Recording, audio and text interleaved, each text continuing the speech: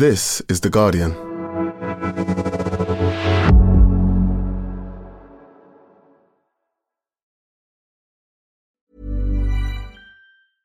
Finding your perfect home was hard, but thanks to Burrow, furnishing it has never been easier. Burrow's easy-to-assemble modular sofas and sectionals are made from premium, durable materials, including stain and scratch-resistant fabrics. So they're not just comfortable and stylish, they're built to last. Plus, every single Burrow order ships free right to your door. Right now, get 15% off your first order at burrow.com/ACAST. That's 15% off at burrow.com/ACAST. Tired of ads barging into your favorite news podcasts? Good news. Ad-free listening is available on Amazon Music for all the music plus top podcasts included with your Prime membership. Stay up to date on everything newsworthy by downloading the Amazon Music app for free or go to amazon.com/news ad free. That's amazon.com/news ad free to catch up on the latest episodes without the ads. This episode contains strong language. Welcome to The Guardian Long Read, showcasing the best long-form journalism covering culture, politics and new thinking. For the text version of this and all our long reads, go to theguardian.com/long read. Can a mass shooter demand a good death? The strange case that tested the limits of justice, by Giles Tremlett. At 11:09 on the 14th of December 2021, a man wearing a black baseball cap and a long auburn wig rang the bell at the Securitas offices in the Spanish city of Tarragona. It was a poor disguise, and when he entered the reception area on the first floor, staff quickly recognized Marie-Eugène Sabot, a burly 45-year-old security guard who had been on sick leave for the previous 6 months. Securitas is one of the world's biggest security companies, with 345,000 employees worldwide, but this local office was nothing fancy. Grey floor tiles, white laminated furniture, corporate advertising on the walls. "We help make your world a safer place," read one slogan. In the cluttered main office, Luisa Rico, a 58-year-old junior manager with cropped silver hair and green eyes, was printing out documents.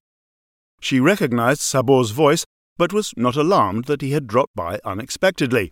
He sounded calm as he talked to a colleague in the reception area. She did not know that he was carrying a pistol or that he planned to shoot her.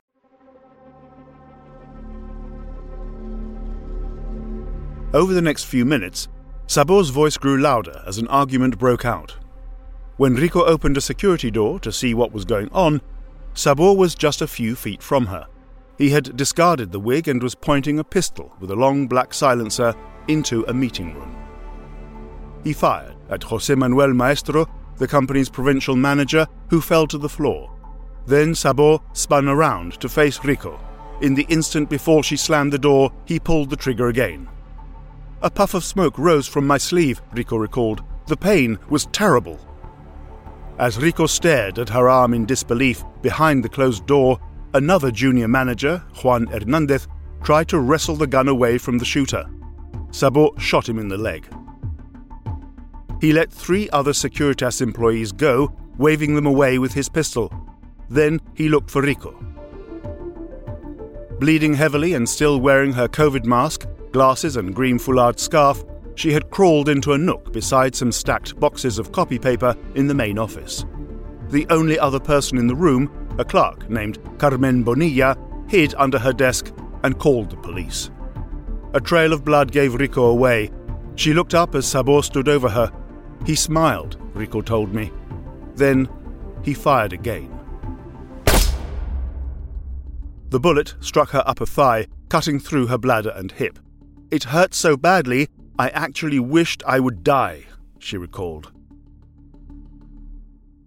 With that, Sabot was done. He packed his guns and wig into a Securitas carrier bag, placed them inside a sports holdall, and left. As he stepped outside into Plaza Prim, the small public square outside the office, the clock on the building above him showed 11:15 a.m. The shooting spree in a provincial Mediterranean port city of 135,000 people, known mostly for its Roman ruins, in a country with strict gun laws, was almost unimaginable. "I thought only gringos did this," said one of many social media commentators, comparing the incident to gun crime in the US. "You just don't think it is going to happen in this country, and certainly not in a city like Tarragona," Rico said. As startling as Sabor's crime was, the events that followed were even more extraordinary. Just a few months later, the survivors of Sabor's attack would find themselves arguing for his life to be saved, while Sabor himself sought his own death, in an unprecedented case that will be cited in courts and ethics classes for years to come.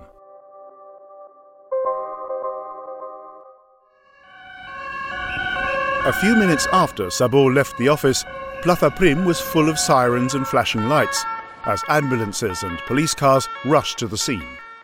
Rico, who was bleeding internally, was taken to the city's Joan XXIII hospital, where doctors managed to stabilize her. Hernandez's injuries were not life-threatening. Maestro was in a far worse condition, with 5 bullet wounds in his stomach, hip, neck, and shoulder. Just after the shootings, a passerby, hearing screams from the building, had snapped a picture of Sabor's license plate as he drove off in a grey Citroën Zara. Within minutes, his name and number plate were circulating on police radios and soon after on local news websites.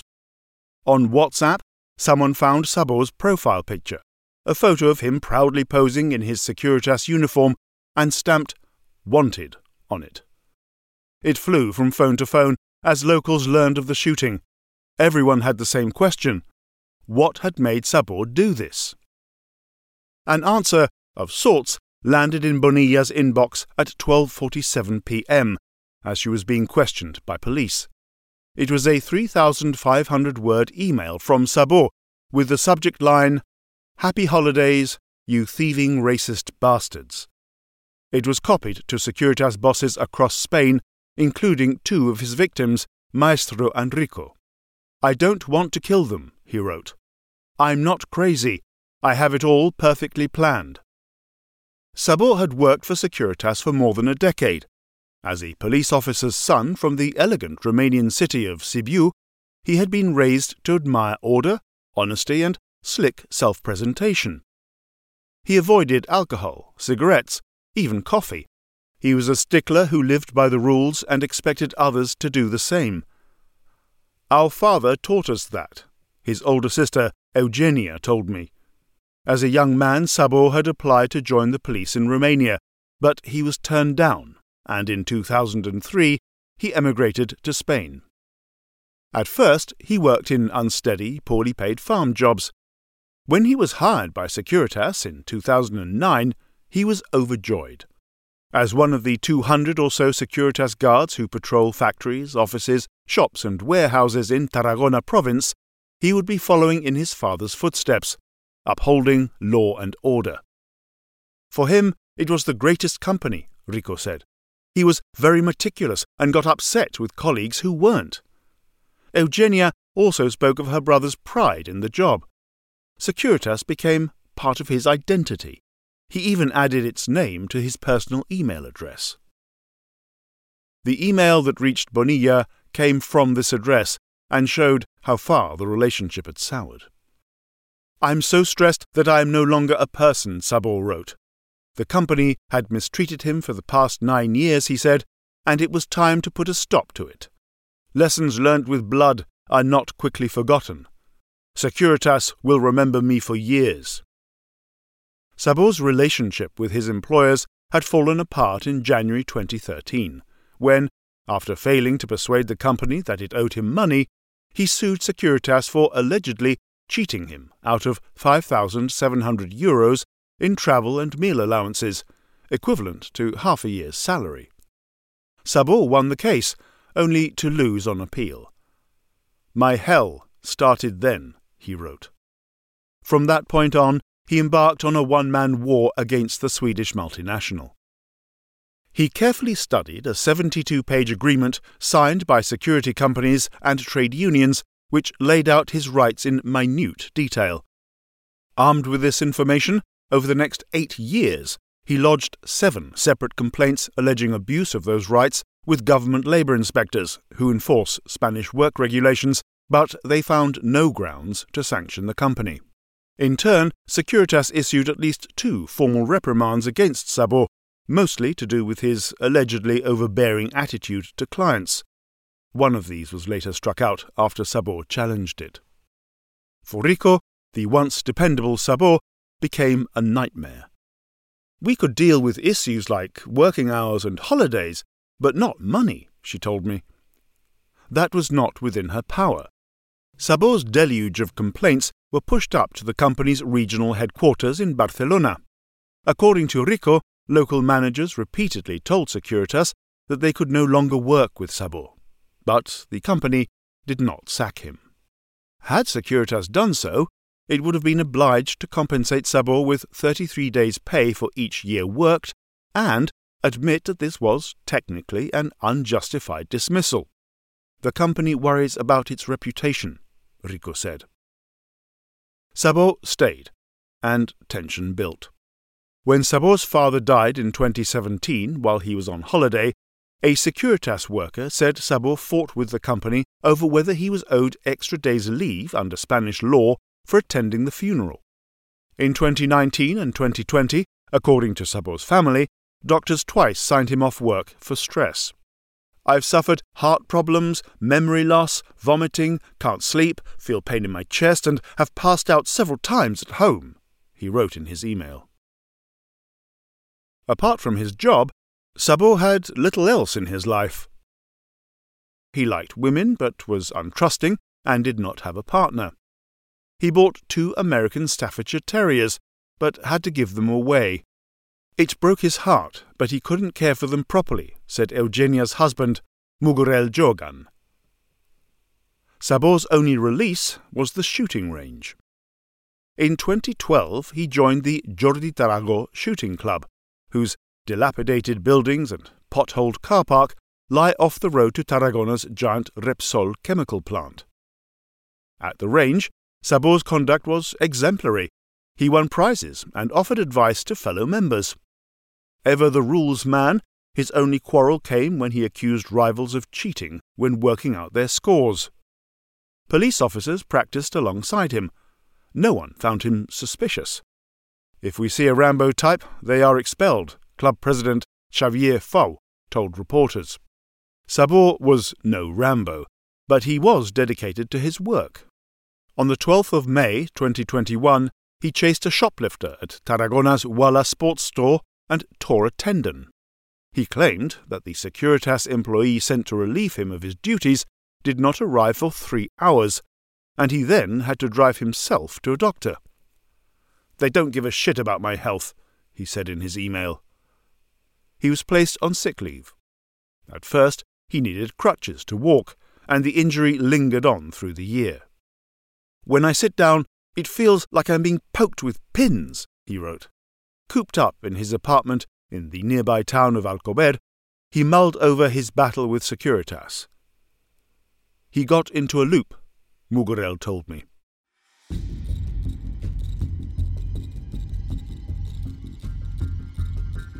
In the summer, Sabor's landlord gave him notice that he needed the apartment for his ex-wife, and he agreed to move out as soon as he could find somewhere new. The rejections Sabor received as he looked for a new home piled pressure on an overstressed mind. Still, he cleaned the place thoroughly, ready for a handover.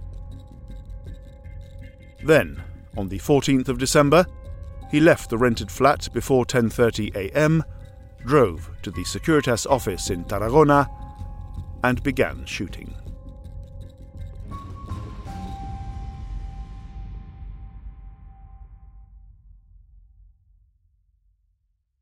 That morning, Luisa Rico's daughter, Yashmina, was working at the Medical Emergency Services call centre in Tarragona when she heard about an incident at her mother's office.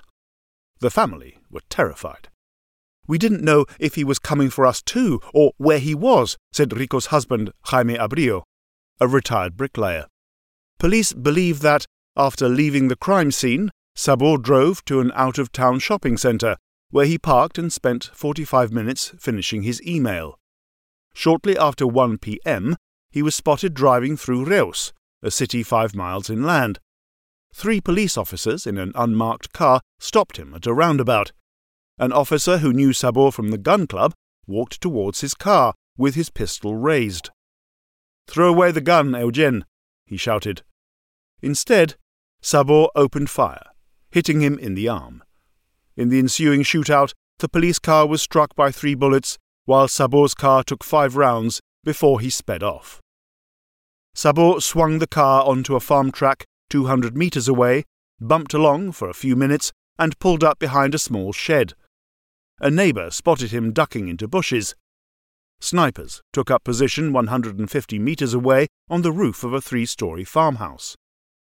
Neat rows of almond and olive trees in surrounding fields provided cover as police closed in. By 3 p.m., they had Sabor surrounded. The events of the next 90 minutes on that bright winter afternoon remain unclear. After calling his phone and getting no answer, police opted against negotiating.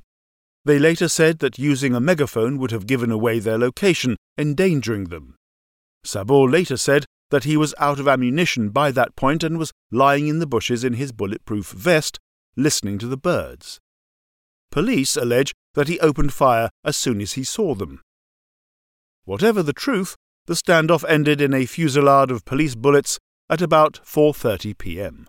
According to police, 2 snipers initially aimed shots at a wall in an attempt to make Sabor surrender. The police special intervention group then approached on foot, firing at least 36 rounds.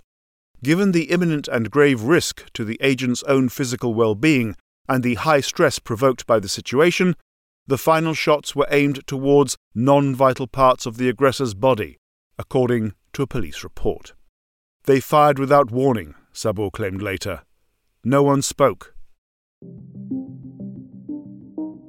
When officers reached Sabor, he was unconscious, bleeding from at least 3 gunshot wounds. A helicopter airlifted him to a hospital in Barcelona, 50 miles to the northeast. He has been neutralized, Provincial Police Chief Josep Maria Estela announced to the media. News reports across Spain called Sabor the Rambo of Tarragona and the Securitas gunslinger. Neighbours told reporters he complained incessantly about Securitas, but was otherwise unremarkable and unthreatening. It seemed the story was over. Sabor was expected to face trial and receive a long jail sentence, but only if he survived.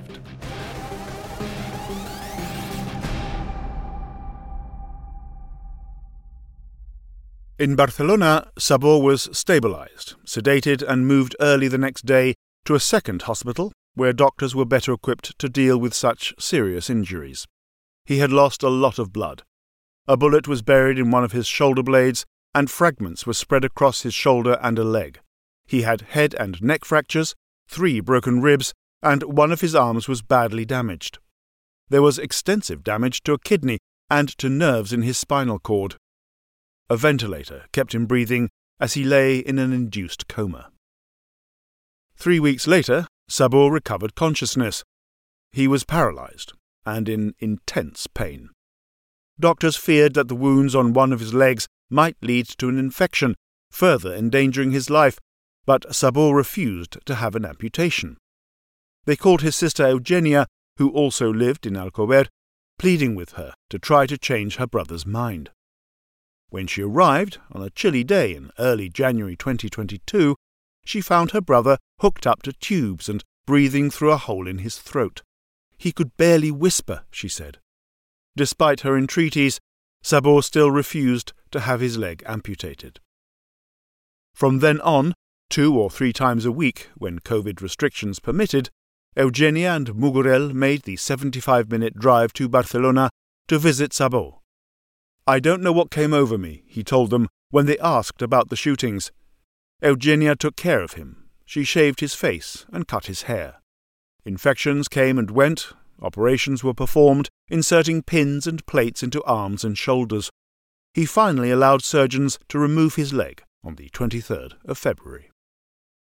During these months, the criminal investigation was getting underway. It was overseen by Sonia Zapater, an experienced magistrate who began work on the day of the crime. In Spain, magistrates like Zapater supervise the investigation, prepare charges, and ready the case for trial. At witness hearings, Securitas lawyers appeared intent on protecting the company from any accusations of negligence. At times, it seemed as if Securitas lawyers were actually prosecuting the employees, Rico's outraged lawyer Rubén Viñuales told me. Rico said that the lawyers focused on whether she had pressed the panic button, as if she had not done enough to save herself. "I hadn't pressed it because you have to wait for a callback. It was better to call police," she said. I sent Securitas a detailed list of questions concerning the criticisms of the company by both Szabó and his victims. In response, I received a short statement that addressed few of them. Securitas praised the courage of our wounded colleagues, thanked the healthcare workers who treated them, and claimed that it last received a complaint from Szabó, of the kind that happen occasionally in every work context, in 2017. However, his relatives showed me 4 complaints sent from his email between April and May 2021. Rico was astounded to hear Securitas had claimed otherwise. She told me that such emails were routinely passed on to their senior managers outside Tarragona. At the beginning of March, frustrated with their first lawyers, whom she found inefficient, Eugenia hired a brother and sister team of criminal defense attorneys in Reus. Cherat and Ana Amigó had almost 5 decades of legal experience between them, but this case was unlike any they had taken before. There was no doubting Szabó's guilt. CCTV footage from the Securitas office showed him waving a gun, clumsily dropping a silencer, pulling the trigger, jumping over the counter and standing over Luisa Rico to shoot her. But what happened next was murkier. The Amigos felt that the police's version of events at the farm did not add up. Why hadn't they tried to negotiate, or to wait out a man who was surrounded? And while a ballistics report on the shootout at the roundabout, with precise details of shell casings, trajectories and impacts, was presented to Zapater, nothing of the kind was ever produced for the shootout in the field. Szabó's family claimed that they had seen medical reports showing that he had been shot 9 times, not 3. Szabó's protective vest, presumably showing impacts, was missing. One officer even said they didn't know who gave the order to fire, Cherat said. He could not establish how many police bullets had hit Szabó. Despite these unanswered questions, in April 2022, the Special Intervention Officers were decorated for bravery by their superiors. The Catalan police declined to comment for this article. That same month, not long after his 46th birthday, Szabó was transferred to the prison wing of a hospital in Terrassa, just north of Barcelona. The medical crises continued. In early June, Eugenia's phone rang with urgent news. Szabó was in a coma and close to death. 2 weeks later, he regained consciousness. 2 days after that, the complications started again, and a repeat tracheostomy was performed. For a week or 2, he couldn't talk, or we couldn't understand, Mugurel recalled. Eugenia lay awake at night, trying to work out what her brother had been trying to tell her.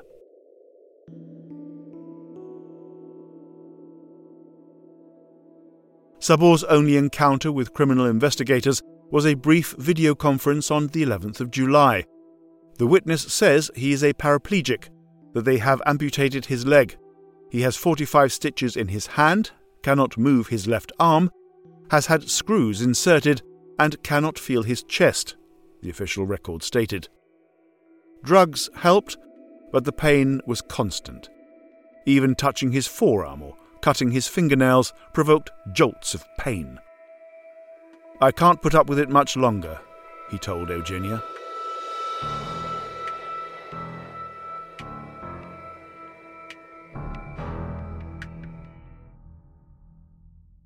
Thanks for listening to The Guardian Long Read. The story continues right after this. Flexibility is great. That's why there's yoga. Flexibility for your insurance coverage is great too. That's why there's United Healthcare Insurance Plans. Underwritten by Golden Rule Insurance Company, United Healthcare Insurance Plans offer flexible, budget-friendly coverage for medical, vision, dental, and more. One of these plans may be right for you if you're, say, between jobs, coming off your parents' plan, turning a side hustle into a full hustle, or even missed open enrollment. Want more flexibility? Find out more about United Healthcare Insurance Plans at uh1.com. The audio long read is supported by BetterHelp. Here's a question. If you had an extra hour in your day, what would you do with it? Watch TV? Read a book? Meet up with a friend? Maybe a little nap? A lot of us spend our lives wishing we had more time. But for what? Perhaps to best answer that, you need to work out what's truly important to you, then make that a priority. Therapy can help you work out what's most important to you. It isn't just for those who've unfortunately experienced trauma in their lives. Therapy can be helpful for learning positive coping skills and for setting boundaries. It can empower you to be the best version of yourself. If you're thinking of starting therapy, give BetterHelp a try. It's entirely online and designed to be convenient, flexible, and suited to your schedule. Just fill out a brief questionnaire to get matched with a licensed therapist and switch therapists anytime for no additional charge. Learn to make time for what makes you happy with BetterHelp. Visit betterhelp.com/audiolongread today to get 10% off your first month. That's BetterHelp, HELP.com/audiolongread.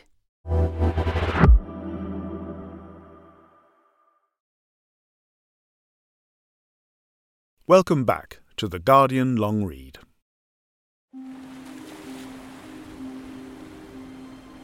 In 1968, a 25-year-old Spanish sailor called Ramón Sampedro dived headfirst off high rocks into water that was too shallow.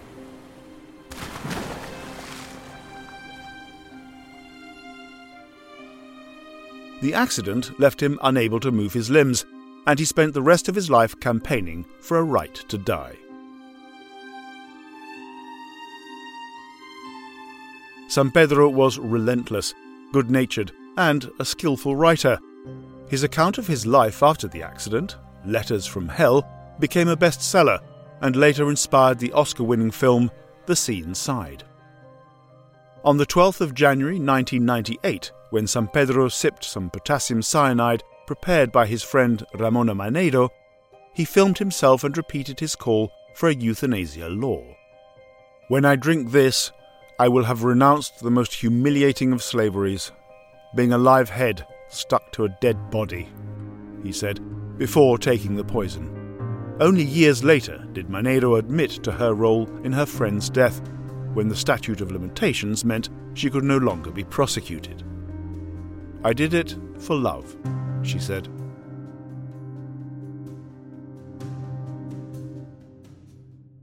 Discreet, unsanctioned euthanasia, understood as mercy killing, has always existed, the Belgian philosopher Willem Lemmens told me, but it often placed doctors who performed it in legal jeopardy.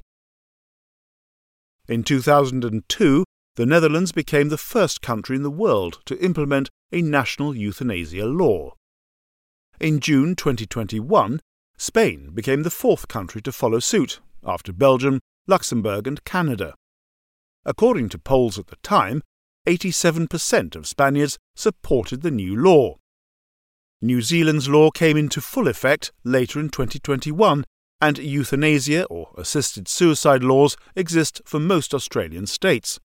In Germany and Colombia, courts have declared some forms of euthanasia legal according to interpretations of their national constitutions.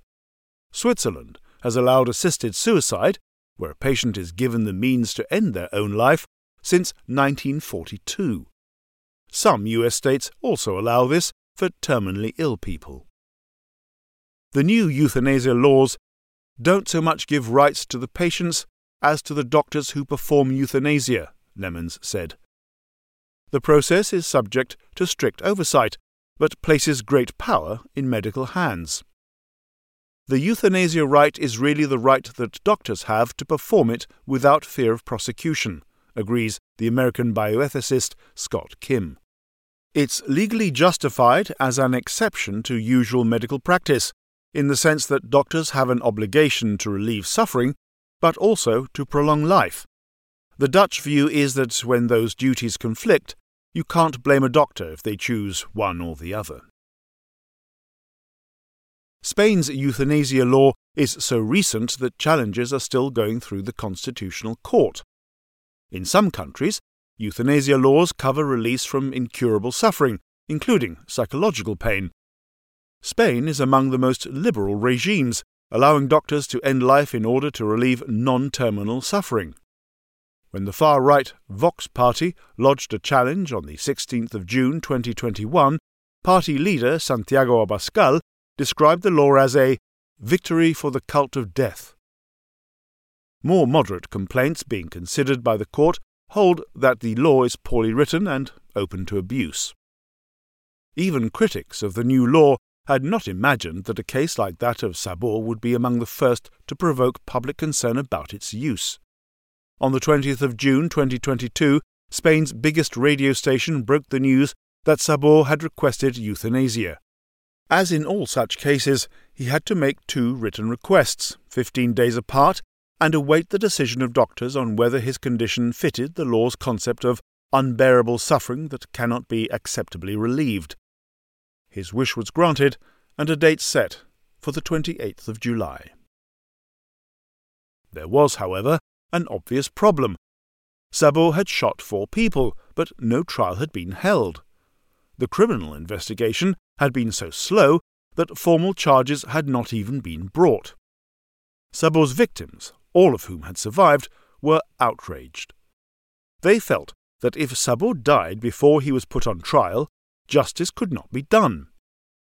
Their suffering and dignity must be taken into account, argued José Antonio Bitos, the lawyer for the injured police officer.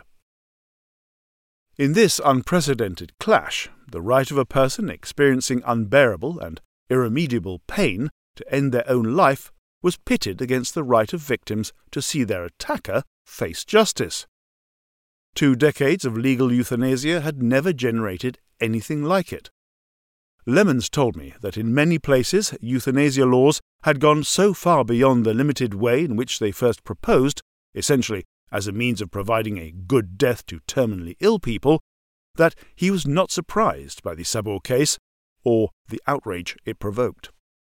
By avoiding trial, Sabor was, in effect, permitted to opt out of our moral community, he said. The idea that someone can choose to step outside that is very threatening. It fell to Zapater to weigh the conflicting demands of Sabor and his victims. In her view, the answer was, from a legal perspective, straightforward. The law defined euthanasia as a medical issue, which meant that she had no legal grounds to override the decision of Sabor and his doctors. In her written response, Zapater recognized that prioritizing Sabor's decision to end his life would inflict emotional damage on victims and slow the financial compensation process. As there would be no trial, the victims would have to start a separate civil process to claim compensation. Even so, she declared, in the conflict of rights, those conferred by the euthanasia law clearly win. Yet on the 20th of July, in response to complaints from Rico and other victims, a judge in Tarragona suspended the euthanasia procedure. Rico told me that she wanted to stare into Sabor's face in court, see him publicly declared guilty and sentenced to punishment. She did not mind if he was euthanized after that, but needed recognition that what Sabor had done to her was wicked and deserved public scorn. We don't want to prevent it. We just want a trial first, Bitos agreed. Rather than defending Sabor, as they had initially expected to do, the Amigos siblings found themselves demanding his death. After 25 years, I thought I'd seen it all, Anna told me as we drove back to Reus in her Mini from Terrassa. This is one of those days when you realize you haven't. She had just listened to Sabor serenely explain why he wanted to die. In mid-July, Cerat Amigo introduced me to Eugenia and Mugurel. They were Sabor's only support. Eugenia, with her dark hair dyed blonde and an embroidered summer blouse, was tearful. Mugurel, a muscular man with a dense black beard, who is a varnisher and painter by trade, did much of the talking. They were a team, wearing matching wooden crosses on leather strings and occasionally completing each other's sentences. They were sorry for Sabor's violence, relieved he had not killed anyone, and angry at Securitas.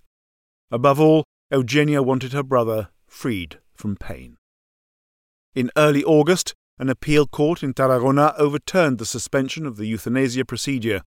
The panel of 3 judges supported Zapater's view that the right to human dignity of someone in unbearable pain outweighs the right to judicial care of victims. Bitos took the challenge to the Constitutional Tribunal in Madrid, which threw it out on the 12th of August. It seemed Sabor's wish would be granted.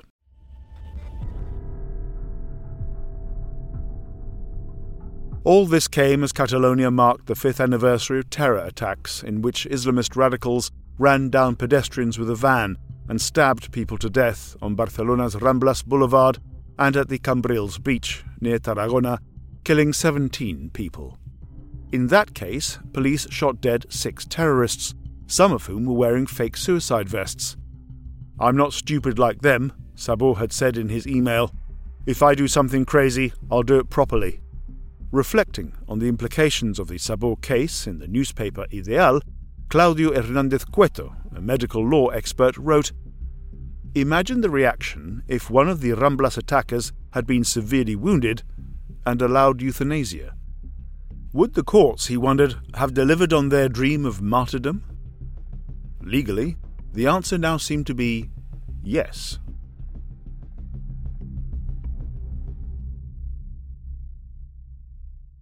In mid-August, as the day of his death approached, Sabor agreed to speak to me on the record.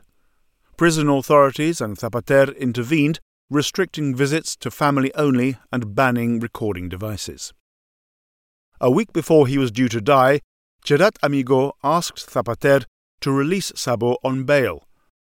In practice, this meant wheeling his bed down a corridor into a ward without guards, where Eugenia could accompany him. Zapater refused on the improbable grounds that someone might help him escape. Besides, Zapater added, Sabor had not shown public remorse or asked forgiveness of his victims and seemed unwilling to accept he had done anything wrong. Eugenia believed he was fully repentant, even if he had not said so in public. "Nor has anyone apologized for the things that happened to him," she added. 3 days before Sabor died, prison authorities relaxed family visiting rules so that either Eugenia or Mugurel could be there day and night. The one who was not with him slept in their Toyota Auris hatchback in the car park. They felt obliged to pretend that nothing tragic was happening. There were tears, but also laughter, as Sabor insisted his bad luck had finally turned, that it was a privilege to be able to die and stop suffering. He did not want to show sadness for our sake, Mugurel said. On the 22nd of August, with Sabor set to die the following day, Ana Amigo and I drove to Terrassa. I was not allowed into the 2-story prison wing, but Ana scribbled down Sabor's words on a legal pad, and he signed it. It was the closest thing to a final testament. Sabor spoke for a long time, Amigo said. He repeated his claim that the police had lied about the shootout by the farm. He said he felt most regret about shooting Hernández, the man who tackled him. He cried only once, when asked about dying. "What future do I have? I can't describe the pain," he said. Otherwise, Sabor was remarkably upbeat, insisting death was a welcome release. He had recently learnt that he could donate his organs. As macabre as it sounds, organ donations from those dying from euthanasia are ideal, since the task of prepping patients and delivering organs in good, fresh condition is made easier. By dying, he would be saving lives. That felt virtuous. "I'm a good man," Sabor told Amigo. "I'm ready. I'm very happy."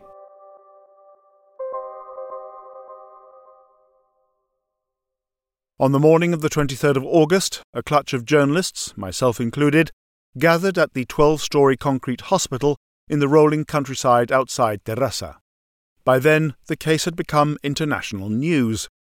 As I waited in the hospital cafeteria, I listened to the lawyers from both sides being interviewed on the radio, as news stations covered the final stage of this long-running drama. During one interview, Cerat Amigo floated the idea of suing police for shooting Sabor. I called Bitos. "If that is what they want, they should stop him from dying right now," he snorted. "The case would be shelved after Sabor's death," he explained. "There was no other suspect to investigate. It seemed that the question around the police's handling of the incident would be shelved too." Eugenia and Mugurel spent the morning with Sabor as hospital staff bustled around. Again, he insisted on maintaining a happy, even jokey disposition. "Come on, let's go," Sabor urged the doctors. They tried to match his mood, but Mugurel's account suggested there was a surreal, forced edge to it all.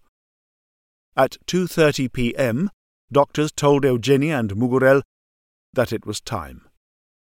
They said goodbye, held back tears, and watched as the sedative was delivered. A hold-up in the complex set of medical procedures necessary when euthanasia is combined with organ donation meant it wasn't until 4 hours later that Mugurel returned to watch, alongside doctors, nurses and police in medical gowns, as the lethal drug was applied. Later that evening, Ana Amigo called me to say Sabor had died at 6:30 p.m. Ambulances stood nearby, waiting to transport some of Sabor's organs to operating theatres with prepped recipients in other hospitals. Eugenia and Mugurel waited into the night as his body was removed by an undertaker, smartened up for an open casket ceremony, and then taken to the crematorium to be incinerated 2 days later.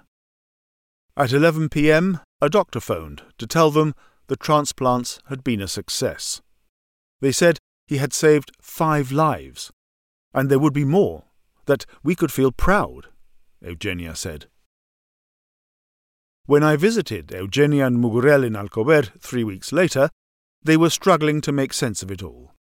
We were concentrating so hard on the fight to end his pain that we hadn't thought what it would be like. In a way, it was a victory, but it's also the loss of a loved one, Mugurel said. We sat in the living room of their bright, tidy apartment in Alcover and watched a video Sabor had left behind. Eugenia served sponge cake and juice as her brother's face appeared on the screen. He sat at a table with his short dark hair slicked neatly to one side, wearing a grey Securitas zip-up fleece and a fluorescent orange vest with a badge saying, Security Guard.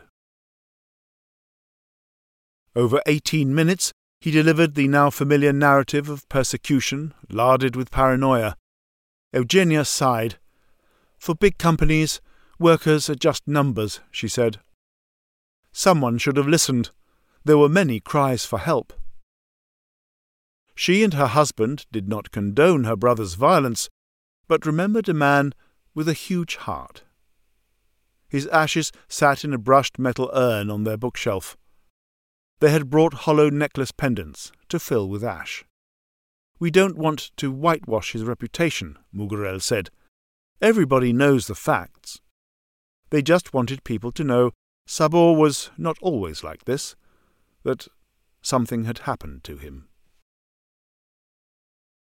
A few days earlier, I had visited Luisa Rico at a Mediterranean beach campsite south of Tarragona, where she was trying to recover from injury and trauma. After the initial operations to stem internal bleeding, stitch up her bladder and fix hip bones, Rico still walked with a crutch and was awaiting further surgery to pin her hips into place.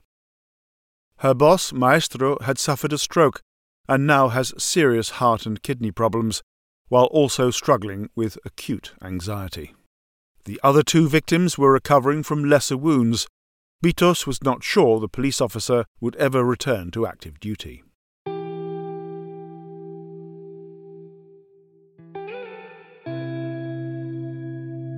Before the attack, Rico had been fearless, said her husband Jaime. Now her self-confidence was shattered. Small things would trigger her: the sound of cars passing by, people shouting in the street, the sight of her scars, or just someone coming up close behind her. She constantly replays the moment when Sabor stood over her with his gun. I thought I wasn't going to escape, that he would kill me. I couldn't do anything at all, she said. There are bad days and less bad days. The day Sabor died was one of the worst. We all know that when you break the law, there is reaction and punishment. All we wanted was justice, to see him declared guilty, she said. You try to do everything right in life, then someone suddenly decides to destroy your life. He has stopped suffering, but we are still suffering. She still sees his face in the shadows, she told me, her eyes filling with tears. His death has not changed that. It feels like he's got off completely free.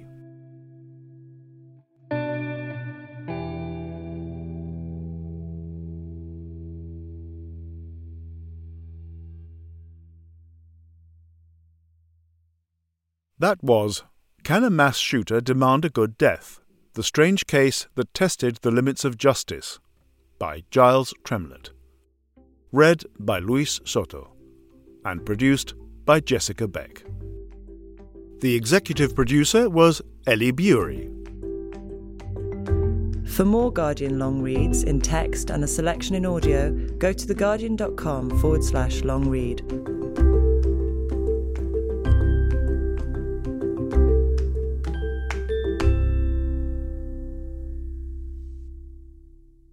This is The Guardian.